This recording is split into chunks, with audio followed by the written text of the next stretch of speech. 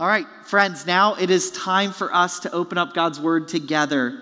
This morning we're going to be continuing in our series on Exodus. So if you have your Bibles with you, please turn with me to Exodus 5. We're going to be looking at Exodus 5 verse 1 all the way through Exodus 6 verse 13 this morning. So by way of recap of over the past few weeks, what we've seen in Exodus, we've seen God appear to Moses in the wilderness and tell him to return to Egypt and speak to Pharaoh. God has told Moses that he is going to use Moses to be his messenger, to be an instrument in God's hand to ultimately deliver the Israelites from their 400 years of slavery to Pharaoh. And although Moses has been doubtful of his own ability to effectively deliver God's message, he has ultimately obeyed God and returned to Egypt. And the last section we saw right before this text this morning starts, we saw at the very end of chapter 4, Moses comes and delivers God's word of deliverance to the Israelites, and they respond with hope. They're worshiping God for the deliverance that he is promising to bring. So as we're coming into this passage this morning, we're really coming in on a high note. Momentum is building. Things are happening. Moses has found the courage to go, and the Israelites have found hope in the message, and they're worshiping God. And now it is time for the face-to-face confrontation to begin. God's messenger is going to come to deliver God's message to Pharaoh, the king of Egypt. And the question is, what's going to happen next? So that's what we're going to see this morning.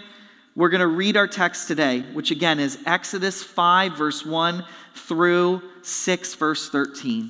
Read with me, please. Afterward, Moses and Aaron went and said to Pharaoh, "Thus says the Lord, the God of Israel, let my people go, that they may hold a feast to me in the wilderness." But Pharaoh said, "Who is the Lord that I should obey his voice and let Israel go? I do not know the Lord, and moreover, I will not let Israel go." Then they said, "The God of the Hebrews has met with us. Please let us go a 3 days' journey into the wilderness, that we may sacrifice to the Lord our God, lest he fall upon us with the pestilence or with the sword." But the king of Egypt said to them, "Moses and Aaron, why do you take the people away from their work? Get back to your burdens." And Pharaoh said, "Behold, the people of the land are now many, and you make them rest from their burdens?" The same day, Pharaoh commanded the taskmasters of the people and their foremen, "You shall no longer give the people straw to make bricks as in the past. Let them go and gather straw for themselves, but the number of bricks that they made in the past, you shall impose upon them. You shall by no means reduce it, for they are idle. Therefore they cry, 'Let us go and offer sacrifice to our God.' Let heavier work be laid on the men, that they may labor at it and pay no regard to lying words." So the taskmasters and the foremen of the people went out and said to the people, "Thus says Pharaoh, I will not give you straw. Go and get your straw yourselves wherever you can find it, but your work will not be reduced in the least." So the people were scattered throughout all the land of Egypt to gather stubble for straw. The taskmasters were urgent, saying, "Complete your work. Your daily task each day is when there was straw." And the foremen of the people of Israel, whom Pharaoh's taskmasters had set over them, were beaten and were asked, "Why have you not done all your tasks of making bricks today and yesterday as in the past?" Then the foreman of the people of Israel came to Pharaoh. "Why do you treat your servants like this? No straw is given to your servants, yet they say to us, 'Make bricks.' And behold, your servants are beaten, but the fault is in your own people." But he said, "You are idle. You are idle. That is why you say, 'Let us go and sacrifice to the Lord.' Go now and work. No straw will be given to you, but you must still deliver the same number of bricks." The foreman of the people of Israel saw that they were in trouble when they said, "You shall by no means reduce your number of bricks, your daily task each day." They met Moses and Aaron, who were waiting for them, and as they came out from Pharaoh, and they said to them, "The Lord look on you and judge, because you made us stink in the sight of Pharaoh and his servants, and have put a sword in their hand to kill us." Then Moses turned to the Lord and said, "Oh Lord, why have you done evil to this people? Why did you ever send me? For since I came to Pharaoh to speak your name, he has done evil to this people, and you have not delivered your people at all." But the Lord said to Moses, "Now you shall see what I will do to Pharaoh. For with a strong hand he will send them out, and with a strong hand he will drive them out of his land." God spoke to Moses and said to him, "I am the Lord. I appeared to Abraham, to Isaac, and to Jacob as God Almighty, but by my name, the Lord, I did not make myself known to them. I also established my covenant with them to give them the land of Canaan, the land in which they lived as sojourners. Moreover, I have heard the groanings of the people of Israel, whom the Egyptians hold as slaves, and I have remembered my covenant. Say therefore to the people of Israel, I am the Lord, and I will bring you out from under the burdens of the Egyptians, and I will deliver you from slavery to them, and I will redeem you with an outstretched arm and with great acts of judgment. I will take you to be my people, and I will be your God, and you shall know that I am the Lord your God, who has brought you out from under the burdens of the Egyptians. I will bring you into the land that I swore to give to Abraham, to Isaac, and to Jacob. I will give it to you for a possession. I am the Lord." Moses spoke thus to the people of Israel, but they did not listen to Moses because of their broken spirit and harsh slavery.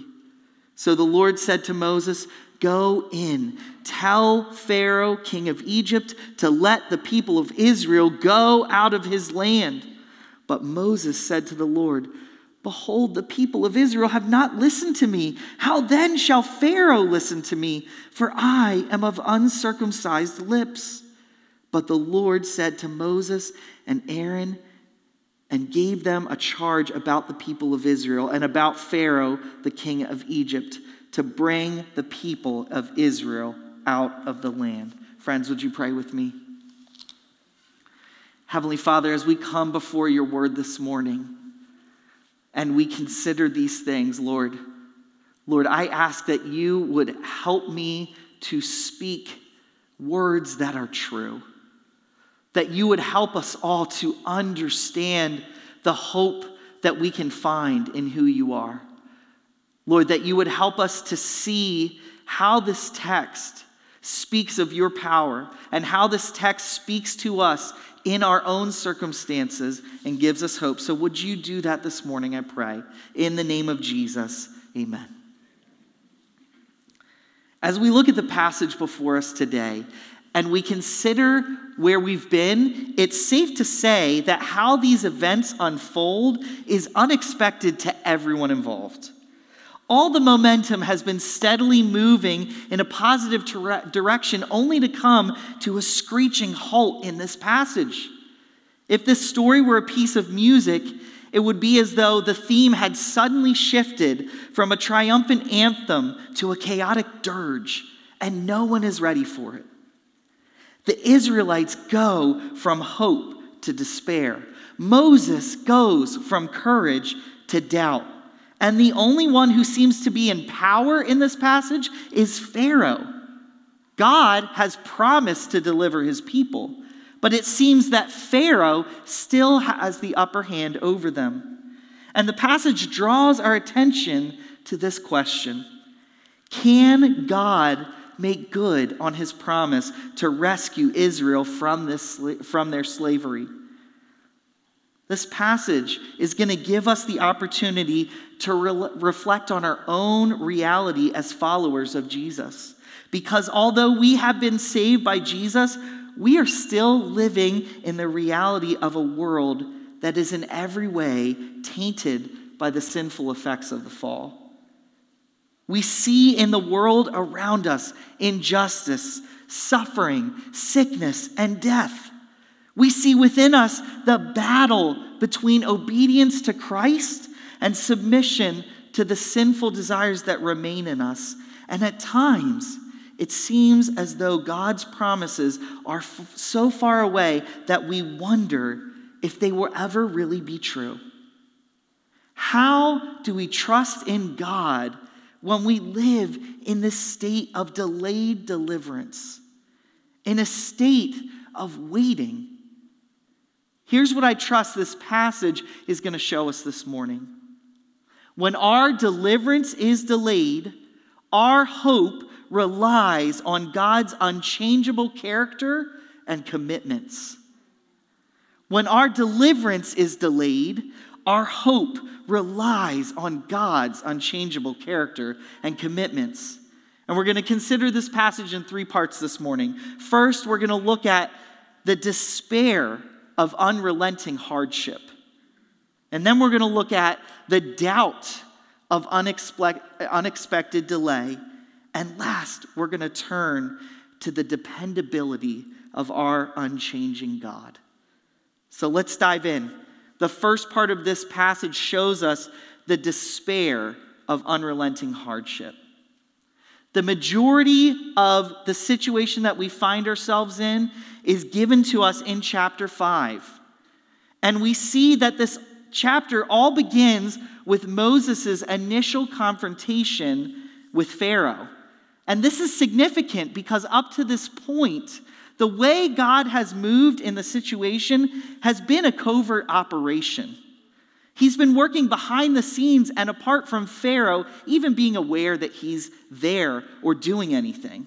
But now, God is bringing himself, in a sense, out into the open before Pharaoh by sending his message to Pharaoh through Moses, who is acting as his prophet.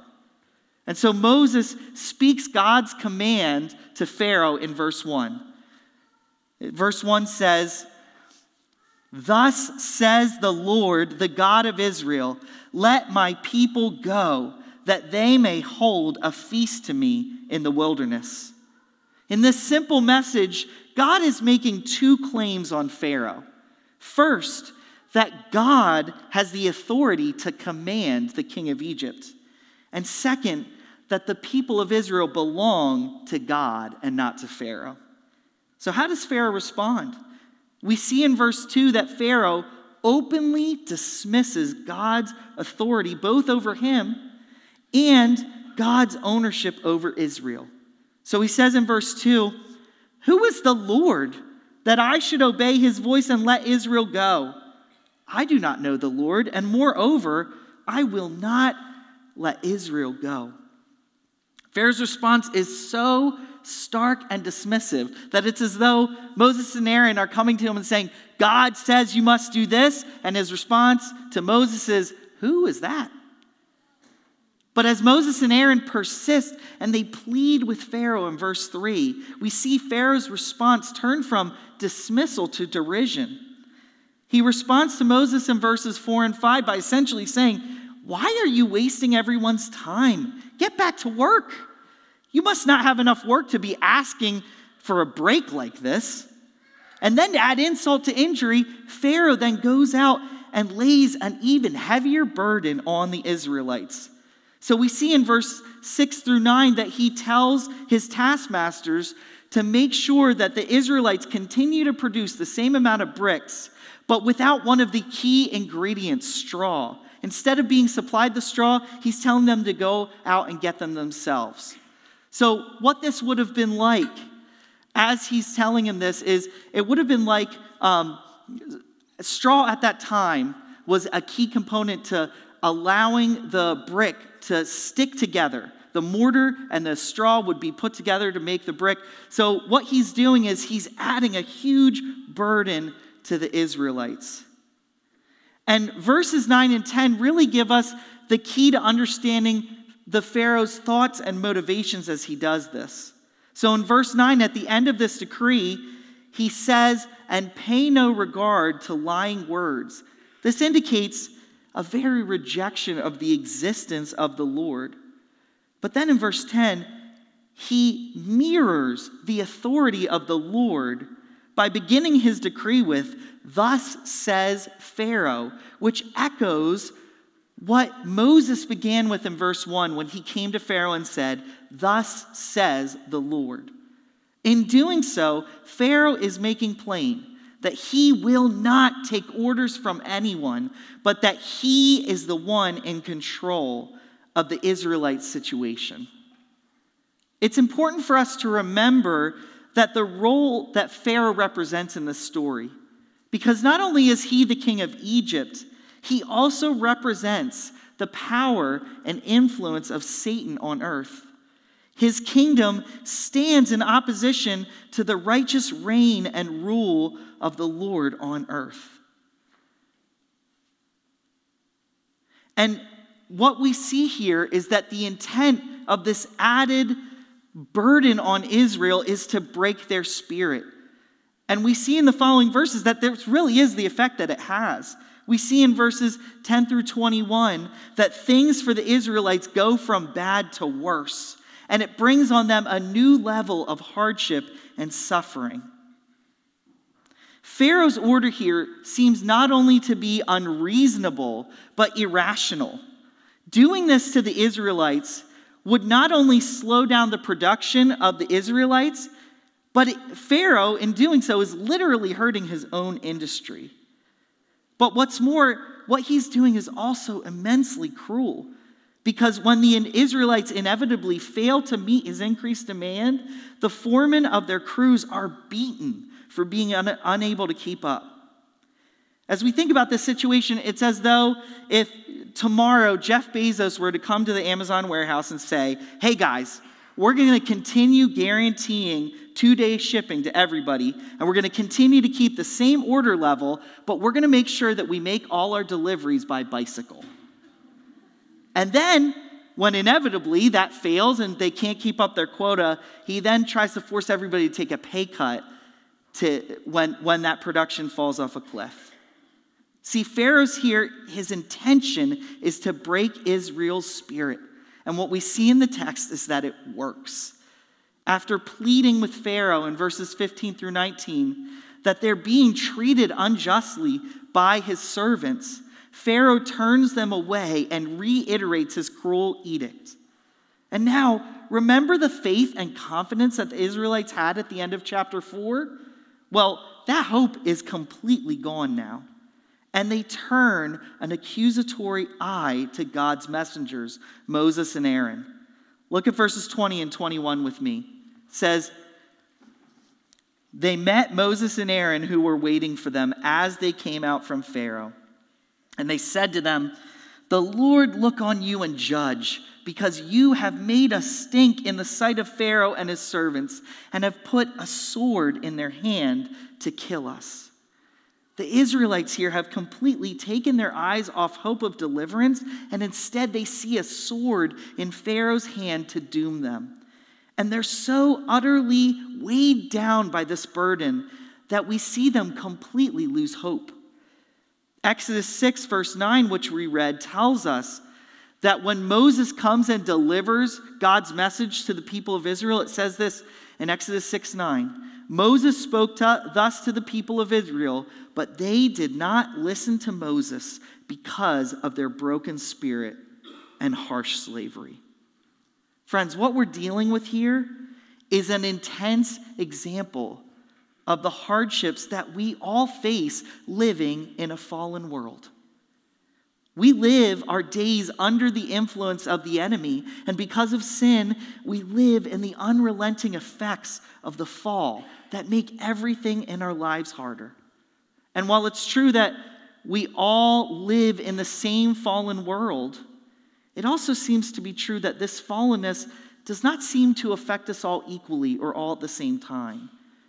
Some of us experience suffering or sickness or pain at a level that often is just basically a nuisance, or it's manageable, or it's temporary. But for others of us, our suffering seems to be life-defining, pervasive, chronic, and with no apparent end in sight. And there are times when we are in the midst of these broken realities and that the hardships seem to suffocate for us any hope or joy, where anxiety and depression and fear can become the defining realities of our existence. And like the Israelites, we find ourselves in a place where we can't even hear God's message of hope because of our own broken spirit. And friends, I fear that some of us, even in this room today, can relate to the Israelites in this. You want to find hope in God's word. You want to have peace. You want to have joy, but you feel like the hardships of what you're experiencing are breaking your spirit. And it seems in this moment like God can't break into where you are. My friend, as I've been studying this passage, you have been on my heart this morning in a particular way. And my prayer for you is that as you continue to listen here and to study this passage with me, the reality of God would open your ears to hear his eternal word. That the beauty of who God is would open your eyes to see him with clarity. And that his love and care for you, even in the here and now, would be a felt reality for you here today. At this point, let's turn to the next part of our passage, which is the doubt of unexpected delay. And here we want to look at the end of chapter 5, verses 22 and 23. And before we do, let's set the picture here.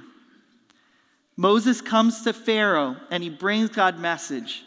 And rather than that bringing deliverance to the Israelites, it only adds to their burden. And so they come to Moses as God's representative. And they say, why did you even come? You made everything harder for us, and now Pharaoh is going to kill us. And what we see in this section is that Moses begins to internalize these doubts and accusations.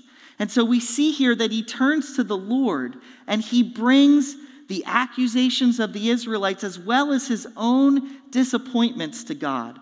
So let's look at verses 22 and 23.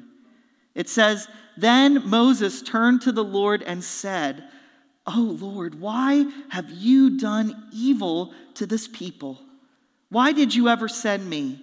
For since I came to Pharaoh to speak in your name, he has done evil to this people, and you have not delivered your people at all." I want to consider these words in three parts this morning. First, I want to begin by pointing out that Moses' response gives us a very admirable example in that the first thing he does is he turns to the Lord. He brings his discouragement and his troubles to God in prayer. And this is an example that the scriptures give us over and over.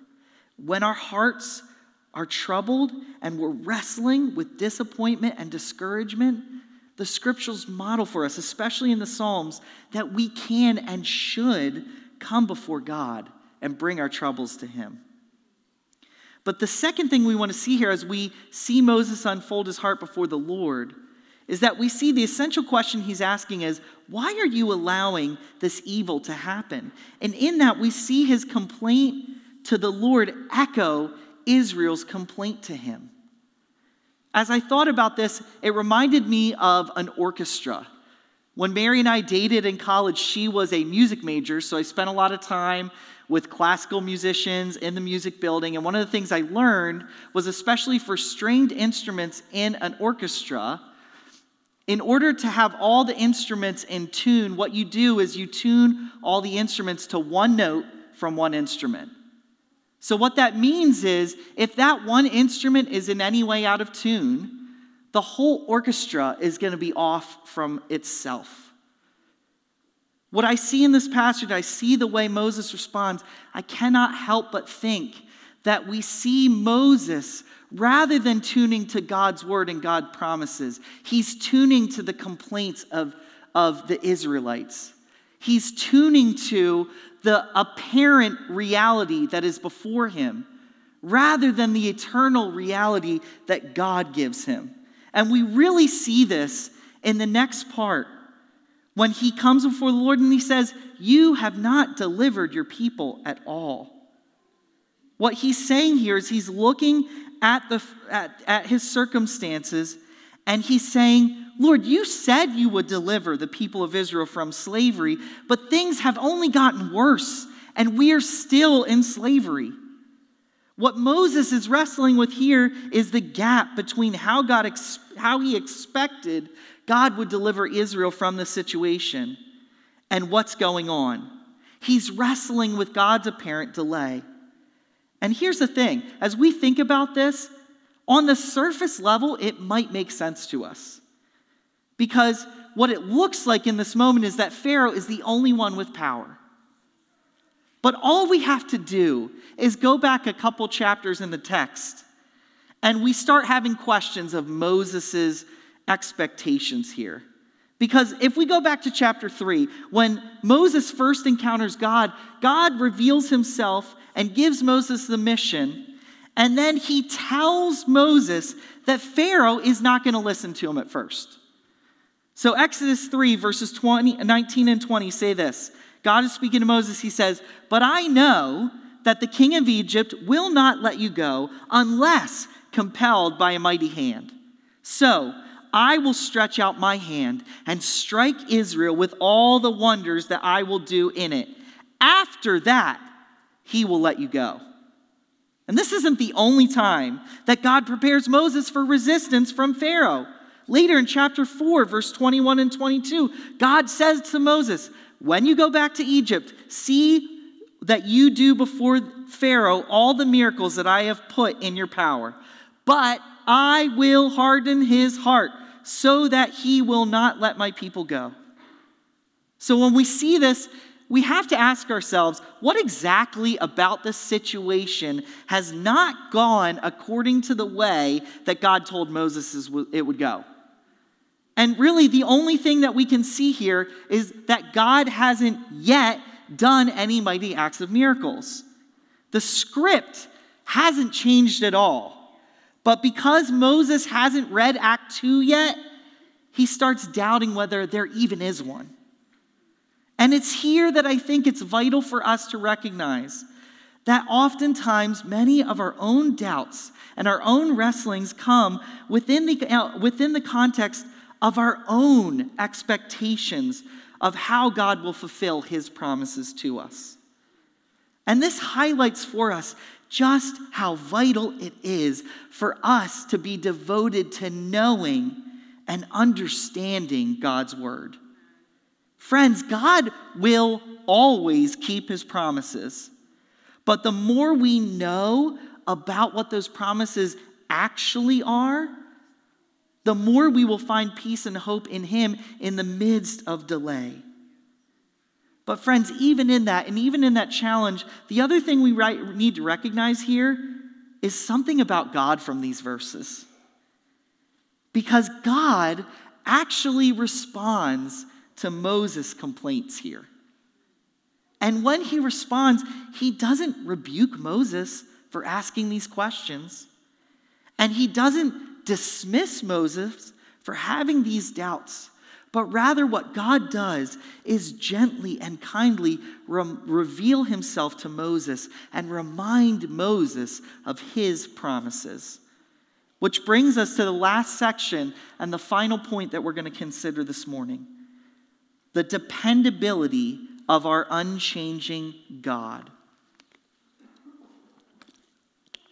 Up to this point in the passage, you may have noticed this, we haven't heard from God himself in this whole section. And the accusations against him are just mounting. So how is God going to respond? Well, the first 8 verses of chapter 6 lay out God's response. And verse 1 starts with a beautiful phrase, a phrase that captures so much of what God reveals about himself. It says in Exodus 6:1, "But the Lord said to Moses." But the Lord. Friends, if we were to condense the whole redemptive story of the Bible into 3 words, we could easily use these 3 words, but the Lord.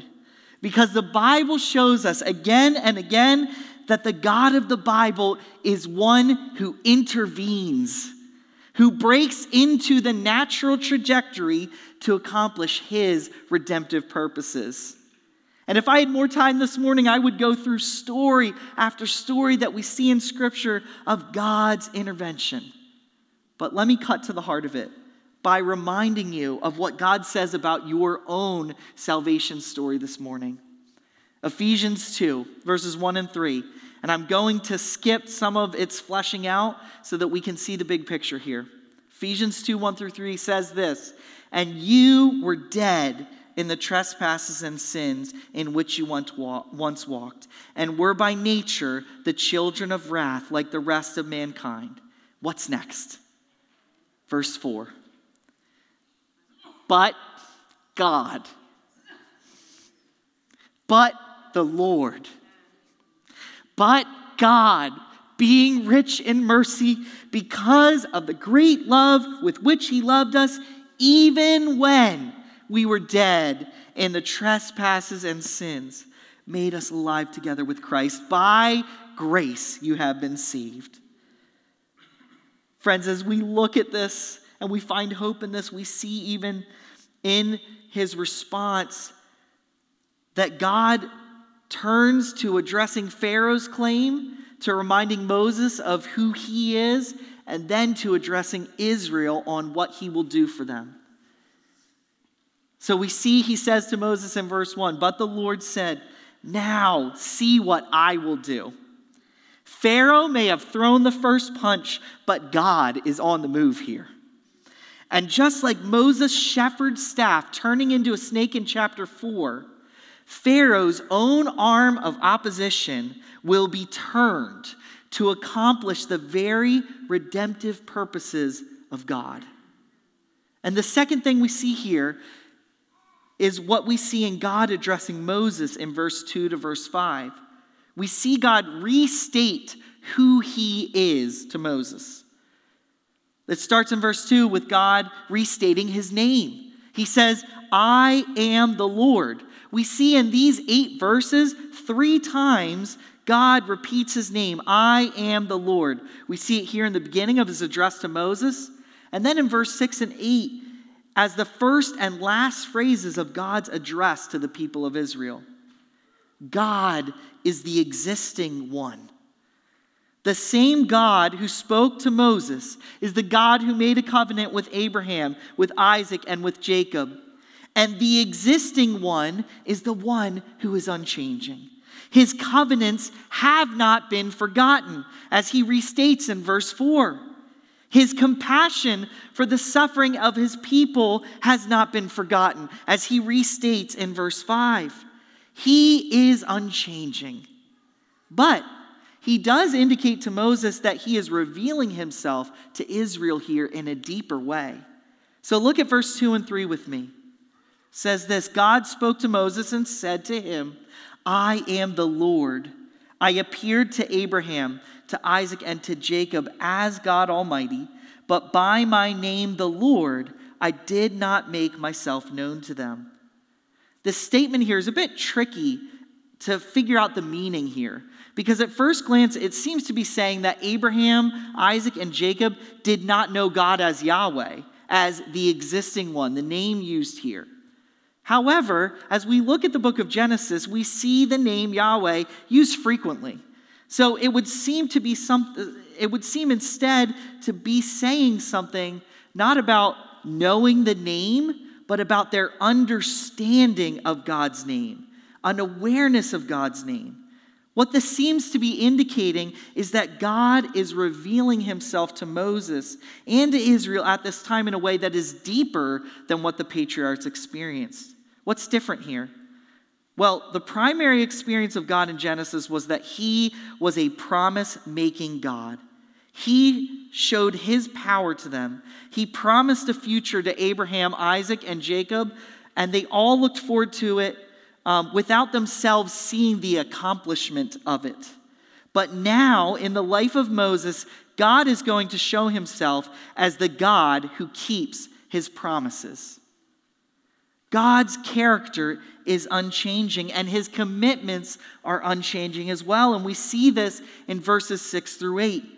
God tells Moses to speak to Israel by reminding them of his commitments to them. And he does this with 7 powerful I will statements, bookended with the name I am. So look at verses 6 and 8 with me. Say therefore to the people of Israel, I am the Lord, and I will bring you out from under the burdens of the Egyptians, and I will deliver you from slavery to them. And I will redeem you with an outstretched arm and with great acts of judgment. I will take you to be my people, and I will be your God. And you shall know that I am the Lord your God, who has brought you out from under the burdens of the Egyptians. I will bring you into the land that I swore to give to Abraham, to Isaac, and to Jacob. I will give it to you for a possession. I am the Lord. Friends, here the I am restates his promises to Israel with 7 powerful I will statements. He will deliver them just as surely as he exists. And it's important to notice that none of these things are new promises to the Israelites. Instead, God is reminding Israel of what he has already promised to them. And Philip Ryken here makes an insightful observation about the kindness of God in giving us reminders like this.